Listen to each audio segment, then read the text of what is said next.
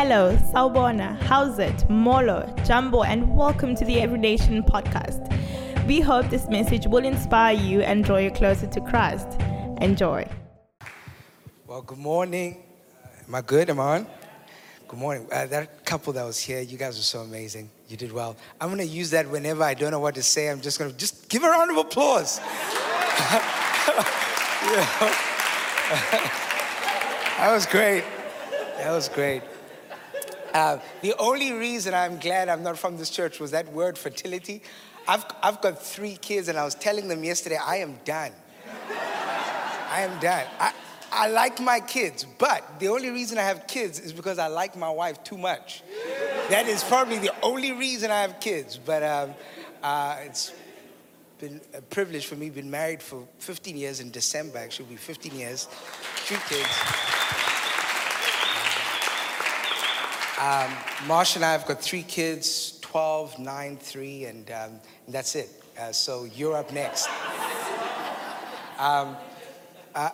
Just briefly, it really is a privilege to be here. I have followed Every Nation Durban for years, the little bit that I could. And what inspires me about this house is your ability to follow the Spirit, no matter how much it costs you, no matter how uncomfortable it is. There is something about being here that whether you know God or not, you sense Him. The hearts are honest. The hearts are not trying to pretend before God to be something that they're not. The hearts in this house are honest. And it's such a privilege just to be in this room. Great privilege to preach, but even a better privilege just to be in your space. And then I really believe you have the Mr. and Mrs. Miyagi of church as your senior pastors. Now, some of you, that flew over your head because you only know the latest Karate Kid. But those of you who know the original, oh yeah. Pastor Trish, Pastor Wayne are never loud, but they're always effective. They carry the scars, but they're always joyful and they always endure. It truly is a privilege just to be with you. And I already spent a little bit of time with them last night. I already received way more than I thought I would in this trip. So just to be with the rest of you is great. Today, we're going to be in 2 Samuel chapter 9. We are going to be looking at the story of Mephibosheth. Now, if you've never heard the story of Mephibosheth, I believe you're in for a treat today.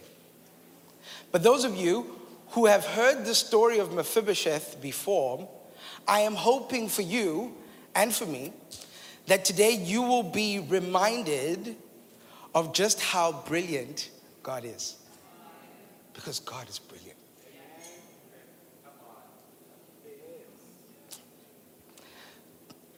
His thoughts and His ways are so higher than our thoughts and our ways that if we had to be honest, every time we seem to even scratch the surface of His brilliance, we are first frustrated before we are blessed. Because we can't understand why an all-powerful God will do things differently from us. But the longer we would live in Him, His brilliance will take over us. He's so brilliant. Today, you're going to see in this story how God is going to, in a moment of brilliance, heal one man's shame that he has carried for 20 years. 20 years of shame is going to vanish in one moment of brilliance. If I had to be honest with you, I don't know why God takes so long. I don't even like the fact that He can be so good, so loving, so powerful, and yet take 20 years. But here's what I've come to realize. God is never anxious in how He heals us. Because He is not trying to fix you. He's trying to make all things beautiful in His time. You see, I know what it's like. I know what it's like to be in a church as a pastor and you come with your stuff. And I am so concerned that my advice would work. And if it doesn't, I feel anxious. I know what it's like to be a parent and a husband and know that my wife has just lost a child and I'm trying my level best to comfort her, but everything I'm doing is not working. And I feel more anxious because her feeling good makes me feel good. God is not like that.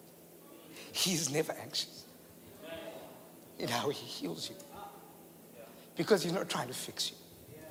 He is so unintimidated by your mess.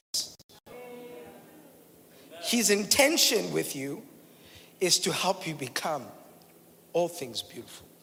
He's not in a rush. He's not trying to fix, trying to make all things beautiful. In this story, God is not going to fix a single thing, but he's going to heal everything. 2 Samuel chapter 9. We're going to read the whole chapter. Reads as follows. And David said, "Is there still anyone left of the house of Saul that I may show him kindness for Joseph's sake?" Now there was a servant of the house of Saul whose name was Ziba. I'm convinced that's a closer name, but move on. That's Ziba. And they called him to David. And the king said to him, "Are you Ziba?" And he said, "I am your servant." And the king said, "Is there not still someone of the house of Saul that I may show the kindness of God to him?" Ziba said to the king, "There is still the son of Jonathan. He is crippled in his feet." The king said to him, "Where is he?" And Ziba said to the king, "He is in the house of Micah, the son of Amiel, at Lodabar." Then King David sent and brought him from the house of Micah, the son of Amiel, at Lodabar. And Mephibosheth, the son of Jonathan, son of Saul, came to David and fell on his face and paid homage. And David said, "Mephibosheth." And he said, "Behold, I am your servant." And David said to him, "Do not fear, for I will show you kindness for the sake of your father Jonathan. And I will restore to you all the land of Saul, your father. And you shall eat at my table always." And he paid homage and said, "What is your servant that you should show regard for a dead dog such as I?"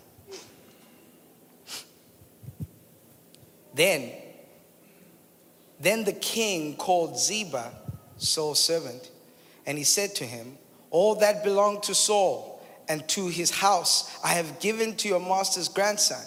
And you and your sons and your servants shall till the land for him and shall bring in the produce, that your master's grandson may have bread to eat.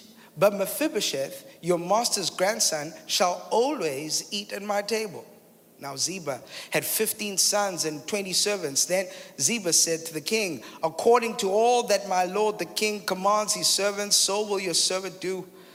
So Mephibosheth ate at David's table like one of his sons, like one of the king's sons. And Mephibosheth had a young son whose name was Micah. And all who lived in Ziba's house became Mephibosheth's servants. So Mephibosheth lived in Jerusalem, for he ate always at the king's table. Now he was lame in both his feet. This is the word of the Lord. Three things I want to speak to you about today as it pertains to this scripture. Three ways to recognize the kingdom. Number one, the kingdom prefers kindness over fairness. Number two, the kingdom prefers responsibility over power. And lastly, the kingdom prefers adoption over wealth. In order to understand the story, we kind of have to go back a little bit. David is king at this point. He's a great king at that. But he wasn't always king. In fact, before him, there was a king called Saul. Saul started really well, but he ended quite badly. In fact, in the middle of Saul's reign, Saul tried to kill David because David was favored by God and he had fame with all the men and women of Israel. They longed to see David as their king. The issue was that David was anointed king before he was actually appointed king. It should always serve as a side note to all of us that just because God anoints you, it doesn't mean it's time yet. God can anoint you now, but you might need to wait 20 years so that your character can reach your anointing. That God really anoints David, but now King Saul realizes how anointed David is, how called David is, and therefore King Saul chases David down to kill him. But even in the midst of all of that, the Bible tells us David ends up being best friends, covenant buddies with King Saul's son, Jonathan. Crazy. It serves again as a beautiful reminder in our nation of the idea that somehow we can only be best friends with people who are like us. Try this for this nation, becoming best friends with your oppressor's son. But anyway, let's move on.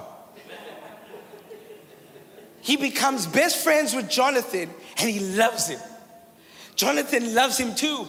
And at a moment of relationship, Jonathan looks at him and he says, David, I know that I'm supposed to be next in line to be king. This is in 1 Samuel. But he says, but I know that God has anointed you to be king. By the way, you need friends like that. Friends who are not intimidated by the call of God in your life. That are actually willing to stand by the call that God has given you, even if it costs them something. Your pastors are like that.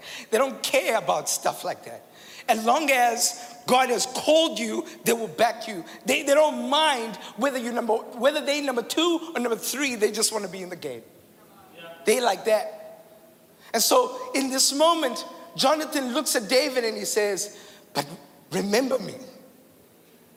When you become king and everything is going well and you have all the power, all the wealth, all the prestige, remember my family. So sure enough, sometime later, King Saul and Jonathan go to war against their enemies. And when they get to war, the enemies kill King Saul. And so if they kill King Saul, who's next in line to be king? Jonathan. But now they end up killing Jonathan on the other side of the field as well. Now Jonathan is dead. There is no king apparent at the moment because Jonathan and Saul are dead. And so rightfully so, the word gets home to Saul's house. And basically, Jonathan's son, Mephibosheth, who's a few years old, is being taken care of by the nurse, taken care of by the maid. And the maid hears that they are coming to kill them. And so she grabs a hold of Mephibosheth and she runs, but she drops him. And he falls in such a way that both of his feet are lame. Side note, this is what culture will always do to you. It will always try to take you away from harm's way, but drop you until you're paralyzed. There is no culture. I don't care what culture it is, whether it be modern or ancient, whether it be your Zulu or Xhosa culture, that can hold you unto eternity. Every culture will drop you eventually. In a world that tries to tell you that your greatest identity is how you see yourself in the mirror, the skin color, the Bible says you're not looking deep enough. Because whoever you are must be in line with whatever God thought about you before he made you. You are more than what you see in the mirror. You are more than what the modern culture says you are. You're so much more. Look deeper. Search for truth that is way beyond what you and I can think or imagine. She drops him. Poor kid is now lame. He moves from being rich to being poor. He's taken to a place called Lodabar, which directly translated means a pastureless area, a barren land. He had wealth, now he's got nothing. He had legs, now he's lame. He's completely dependent. He's completely poor. He's in a barren place, and he's carrying the shame of how his grandfather ended his reign. He's carrying with him shame. And he lives in Lodabar, the Bible tells us, for over 20 years, looking behind his back, waiting for somebody to knock at the door and say, we're here for you, Mephibosheth. It's time we execute you. He's been living like that for 20 years. And in this moment, the Bible tells us David, right here in 2 Samuel chapter 9, now is finally king. We always think of David as his highest moment being him conquering Goliath, but that's not it. I would argue this was probably David's highest moment. Because the chapter before this, David is conquering kings and kingdoms. He is in momentum. Everything is going right. But he pauses. And he remembers to be faithful to his friend. Don't let your success make you unfaithful. Don't make your fruitfulness make you entitled. Remember to be faithful.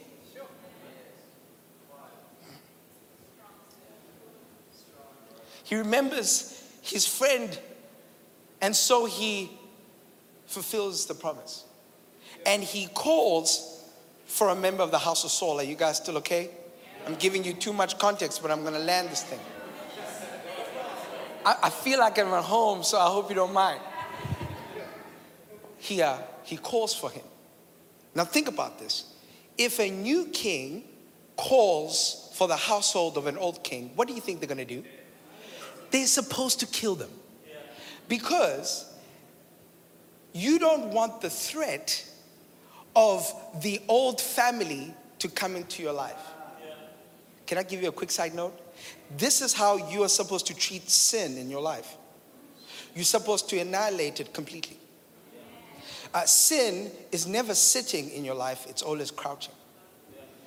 It's always intending to pounce on you when you least expect it. There is no sin that sits. In fact, the sin you think sits is a sin you think you have under control. And any sin you think you have under control is the one that's crouching to come and get you when you're least aware. That's how you ought to handle sin. You should find the children of the old regime and kill them.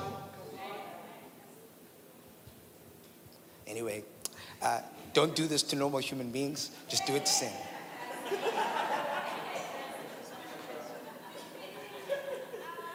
Your life is too precious to destroy it with sin. We are not playing church. We stopped doing this years ago. We are trying to help you become more like Christ. Because true life is in Christ-likeness. That's a whole nother sermon. I'll have to come back for that one. And so here they are. David calls out for Saul's family. Ziba comes to him and he says, listen, there is somebody of the house of Saul, but listen, David, he's lame. What's he saying? He's saying, David, you want one of the children of the house of Saul, but he's no threat to you, David. He's not going to kill you. He can't do anything. He's powerless. And David says, bring him anyway. And when he comes, this lame man, Mephibosheth, comes and the Bible tells us he lays prostrate. You have to understand, he's lame. To lie prostrate, literally to lie on your face. And he lies prostrate because he knows what he deserves is death. But what he gets is life. He knows that what he deserves is rejection, but what he gets is acceptance. What he deserves is hatred, but what he gets is kindness. I'm worried about my generation.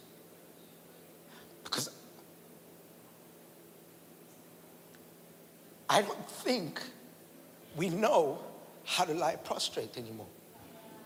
We are so hell-bent on making God account for the bad things of the world that we don't know that we account to him. We are so hell-bent on the offenses we have about Christianity that we actually don't know how to pay homage anymore. We are more entitled in our worship than we are surrendered. We actually think that God owes us stuff. And so, to know that we deserve death and actually know what it feels like to get mercy is something that we struggle to get. We have built our life in such a way that we don't need mercy anymore. That's what worries me about my generation. They're smart. They articulate. They are brave. But they're entitled. They don't know how to receive mercy. So here's what he does. The kingdom actually prefers kindness over fairness.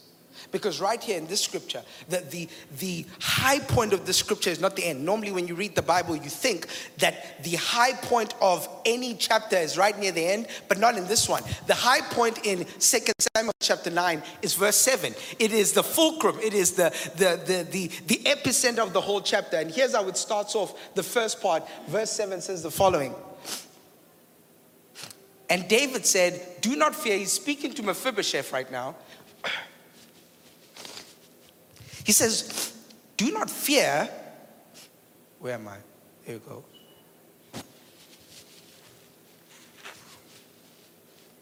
There we go. Do not fear, for I will show you kindness for the sake of your father, Jonathan. Okay, so here's how incredible this is. David knows that Mephibosheth deserves death, but instead he gives him kindness. And the kind of kindness he gives him is so extravagant that the Bible can't find any words to use except for this Hebrew word called chesed. That's the word kindness. It is a compounded word. We directly translated mercy, but in its original context, to give someone chesed needs a few things to happen. Number one, it must be a covenantal relationship with somebody, whether it's with your spouse or with a friend, like a covenant, something that has bound you to someone. Do you understand? A marriage contract is not what the Bible had in mind when it thought of covenant.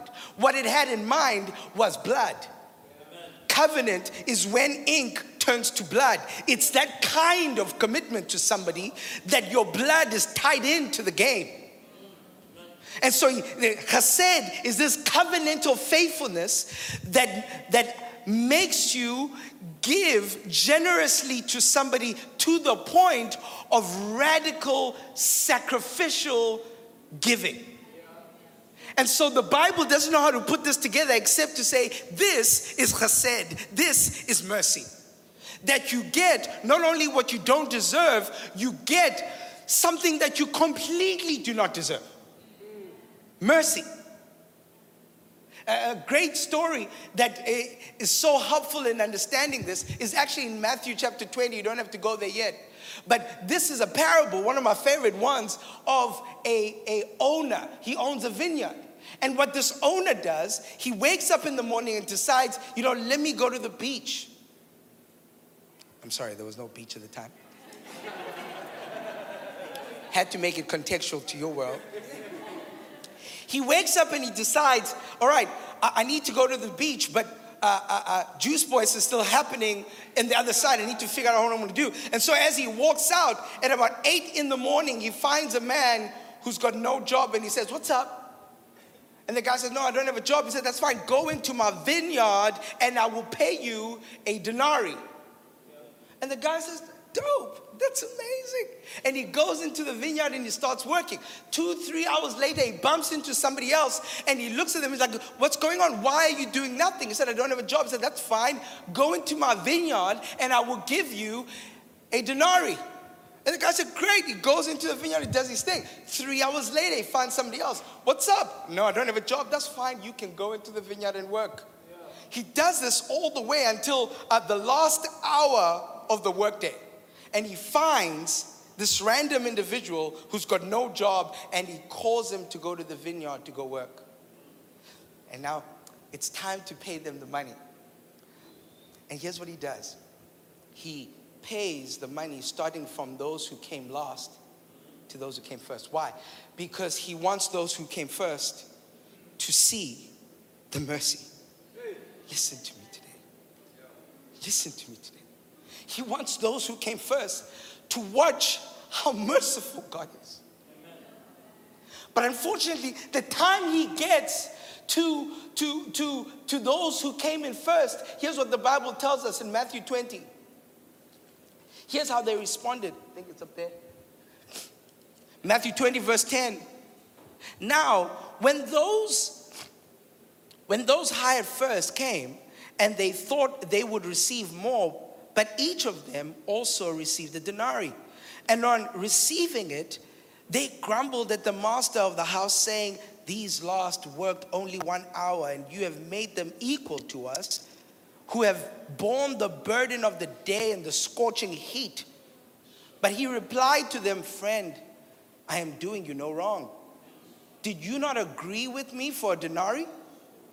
Take what belongs to you and go. I choose to give to this last worker as I give to you. Am I not allowed to do what I choose with what belongs to me? Or do you begrudge my generosity? So the last will be the first, and the first last. What's he saying? Here's the good news, by the way, for all of us. All of us in this room, pastors included, came in on the last hour. All of us. There is only one individual who came in at the crack of dawn, and that was Jesus. And he worked tirelessly. All the heat, all the pain, all the realities of work were upon him. And on Judgment Day, he will not jeer at us receiving mercy. He will cheer. He will be filled with so much joy when we get what we don't deserve because of the work he did for us.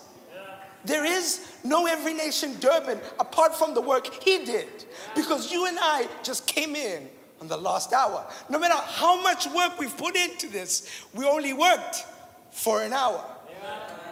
And the hour is still not yet finished. And the reality is, he is so at joy at the mercy that the Father gives. Maybe you and I are called to the same. In a world that prizes justice, we have so forgotten how to be merciful. We've forgotten. I beg you, when the world screams justice at you, listen to it, but also remember you're a Christian. You were given what you don't deserve. Give mercy. I don't know whether I should say this in this house. I got in trouble in my home when I said this, but let's try. This is why I genuinely struggle with the idea of a culture telling me that because I'm black, I must only buy black.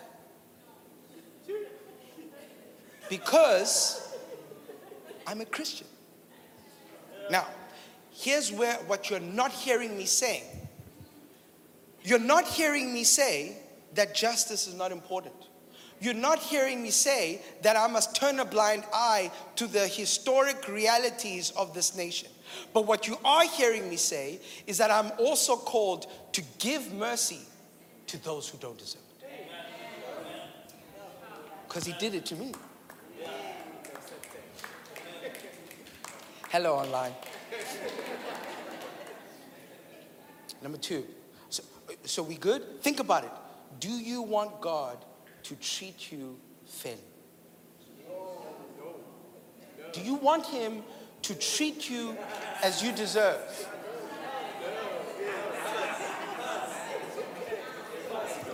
So here's how brilliant God is. He built a mechanism he built a mechanism in history whereby he would treat you through kindness. And the mechanism was that as David made a promise to Jonathan to bless Mephibosheth, so the father has made a promise to the son to bless you. Because of the son, he is the mechanism that God has built into the system so that you would receive what you don't deserve. Amen. Point number 2, responsibility over power. Here's what it says in the second part of 2 Samuel chapter 9, verse 7.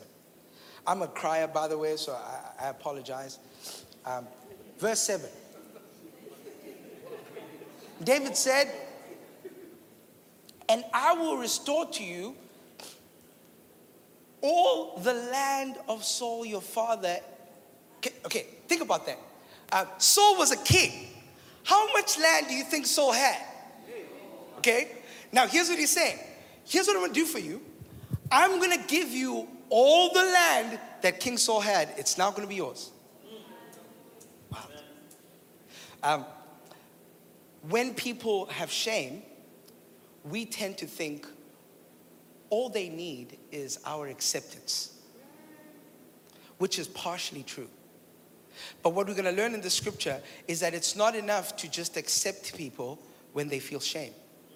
You have to give them land.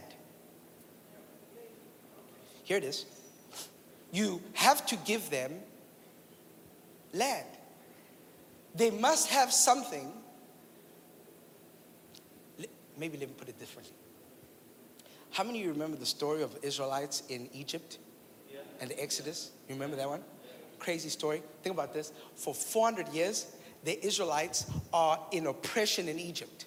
So 400 years must mean that most of the people who were in Egypt, the Israelites who were in Egypt, lived long enough to not only be oppressed themselves, but to see their parents oppressed and to watch their children oppressed, maybe even their grandkids.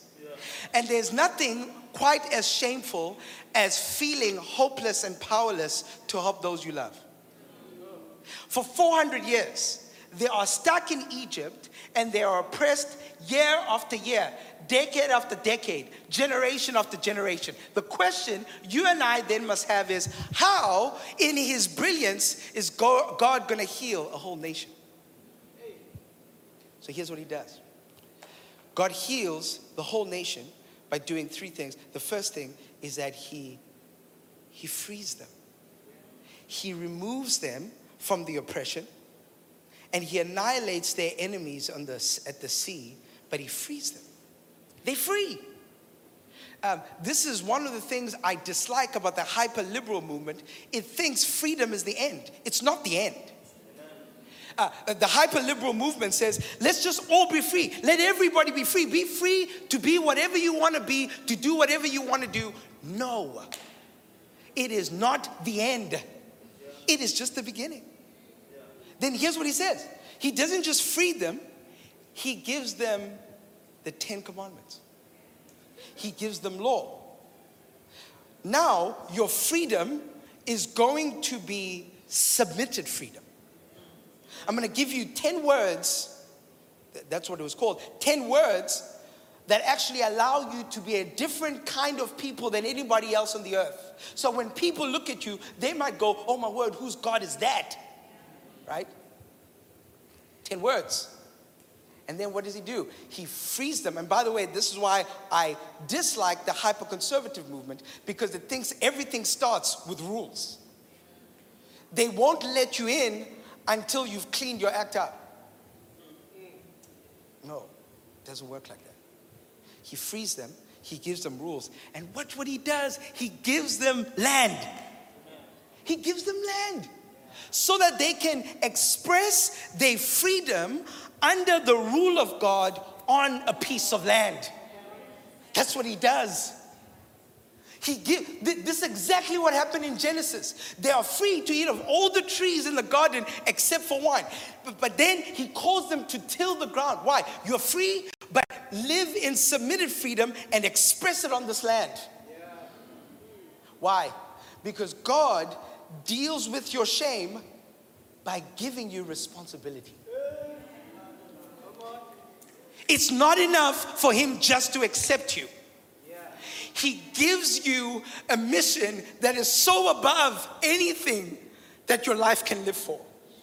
And he empowers you with the responsibility to actually live meaningfully. Paul puts it like this. He said, it's for freedom that we have been set free. So, right, we're free. We are literally free. And I sometimes wonder if freedom is the ability to do whatever we want, or freedom is the ability to obey. Because for as long as you are disobedient, you're not free.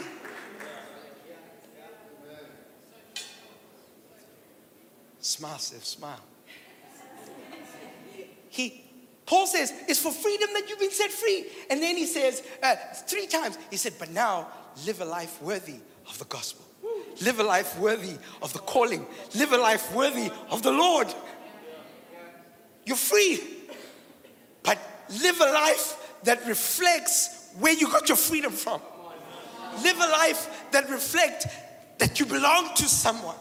Live a life that reflects that you're called, that you don't have to be in ministry. You can be in ministering as an accountant. You can be wherever you are. Live a life that is reflective that your freedom was bought by a price for you. Live a life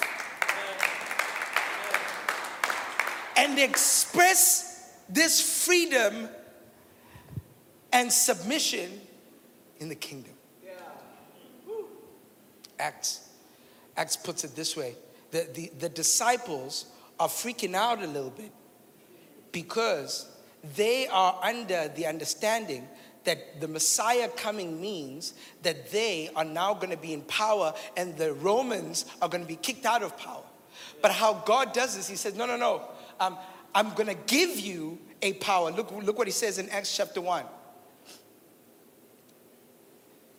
Verse 7, it says, it is not for you to know the times or the seasons that the Father has fixed by his own authority, but you will receive power when the Holy Spirit has come upon you, and you will be my witnesses.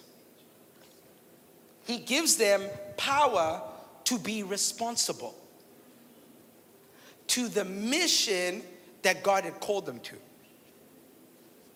See, if you want to be free from shame, it's not enough for us to say, we accept you. We actually have to find ways to give you responsibility and call you up.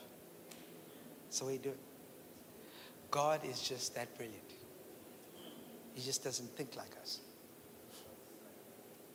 Lastly, adoption.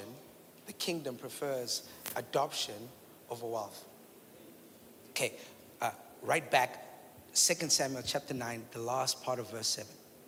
Says this, and David said, and I will restore to you, I will restore to you, no, where am I? Oh, there we go.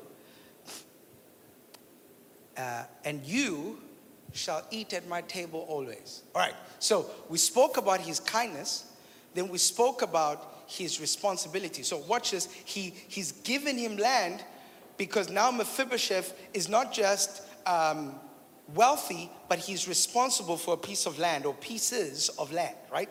But then here's what he says. With all the land you're going to get, all the servants, all the people in the house of Ziba were all servants, sons and servants, all of them served Mephibosheth. In other words, they went and they worked the land and they would bring bread to Mephibosheth. But here's what David says. As much as now you're wealthy and you can eat whatever you want, you must eat at my table always. Crazy. Okay, so he's got food. It's not like a boila meal. It's not like he's hungry. He's got food. He's got plenty of food. But here's what David says. Eat at my table. Always going to eat at my table.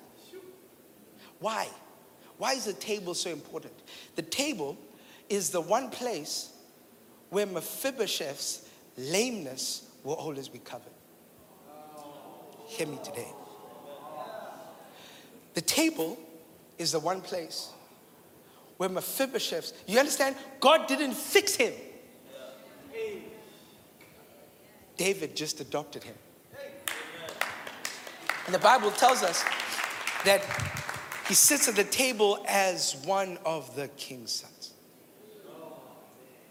His shame, your shame, my shame, is covered at the table. He's not bringing him to eat because he's in need. He's bringing him to eat so that he might give him a new identity. That now he would no longer be defined by his lameness, but he would be like a son whenever he comes to the table. That's what he's like. He is so brilliant. He's so brilliant in the way he thinks through, navigates through what he ought to do in our lives. We think that what we need in life is wealth, but according to the kingdom, what we need is adoption into the Father's house. Amen.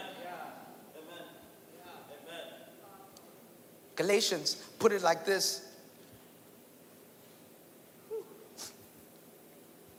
By the way, while you're turning over to Galatians, think about it in the first few chapters of Acts. Do you remember when the Spirit came, people were filled, and then all of a sudden they started selling their possessions and giving money to the apostles, and they gave to the whole members of the church. It was amazing. And the Bible says they all had everything in common, right? Yeah. Now watch this. These were Jews giving to Jews. Why was their ethnicity not enough to help them be that generous to each other? See, your ethnicity is not enough to empower you to be radically chesed, generous to even people who look like you. You need to be filled with the Spirit. They were so filled with the spirit of adoption that now that they knew that there were sons and daughters, they were able to give everything away. Now that they knew that they were adopted, they were able to give that which they had worked so hard to save, that which they had identified with. They gave it away because they had been adopted into a greater family. How crazy is that? Travis, that's wild. Galatians, and I'm done. I think it's Galatians 3. For in Christ Jesus, you are all sons of God through faith. For as many of you were baptized into Christ, have put on Christ. There is neither Jew nor Greek. There is neither slave nor free. There is neither male nor female. For you are all in Christ. This statement is not some kind of a fluidity statement about being male or female. No. The context in the statement is that this was at a time where women hardly had rights. And so here's what he's saying. He's saying because of the Holy Spirit, because of the gospel, now the sons who had all the rights, now we are all sons. We are all sons now. We are all being placed in a position in God where we are all now, we all have an inheritance. We've all been adopted legally by the Lord. Okay, but he's not done there. Go down all the way to chapter 4. I mean that the heir, as long as he is a child, is no different from a slave, though he is the owner of everything. But he is under guardians and managers until the date set by the father. Verse 3. In the same way, we also, when we were children, were enslaved to the elementary principles of the world. But when the fullness of time had come, God sent forth his son, born of a woman under the law, to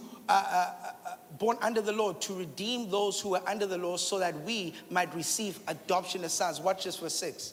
And because you are sons, God has sent the Spirit of his Son into our hearts, crying, Abba, Father. So he's saying, we are now all sons. We all have this legal status of adoption, but that's not enough.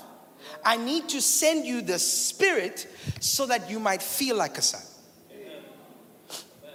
When you bring someone in your home, when you've adopted someone in your home, they might legally have been put under your guardianship, but they still call you Mr. Wayne.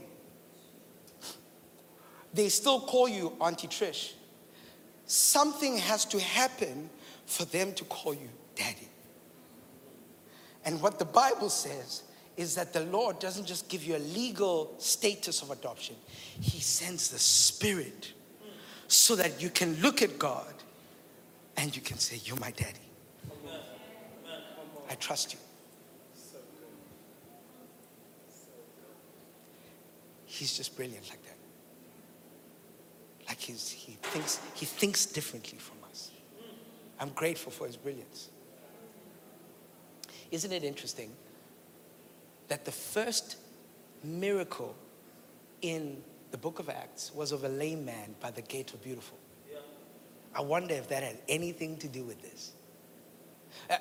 Isn't it also interesting that the word Mephibosheth directly translated means dispeller of shame?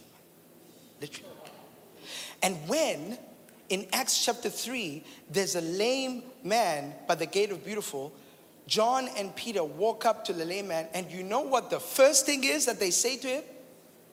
Look at us. That the first step to healing shame in your life is to look at the face of God. Is to lift your head up. No matter how much shame you have. Is to look at him and realize, oh my word, he's been looking at me all along. And his kindness has been pursuing me all along. Today, I don't know where you are, but I know me. I know today I need to look up. I need to look up at him and go, all right, I don't deserve, but I'm so grateful. I feel shameful, but yet you're so kind and so good to me. I feel like I shouldn't be given responsibility, and yet you have found it fit to put me in your kingdom, and you gave me stewardship. Lord, I look to you because I know you are brilliant. You are not trying to fix me. You are trying to make all things, intending to make all things beautiful in his time. Let's pray.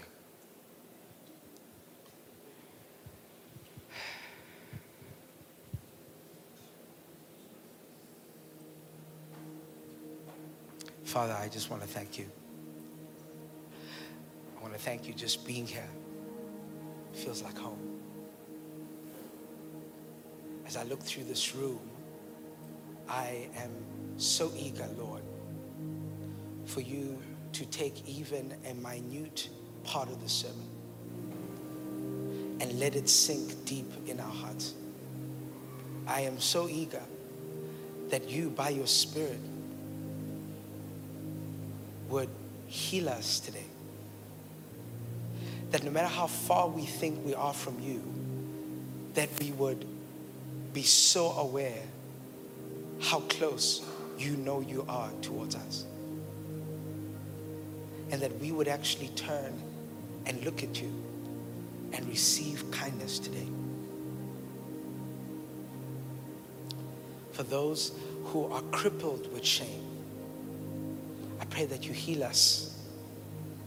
For those who are crippled with entitlement, I pray that you help us to repent. For those who feel like they don't know you, I pray that today they might taste a little bit of your brilliance and realize that knowing you is eternal life. It's everything that matters in this life. So I pray that today. Speak to us, Lord. Heal us. Call us. In Jesus' name.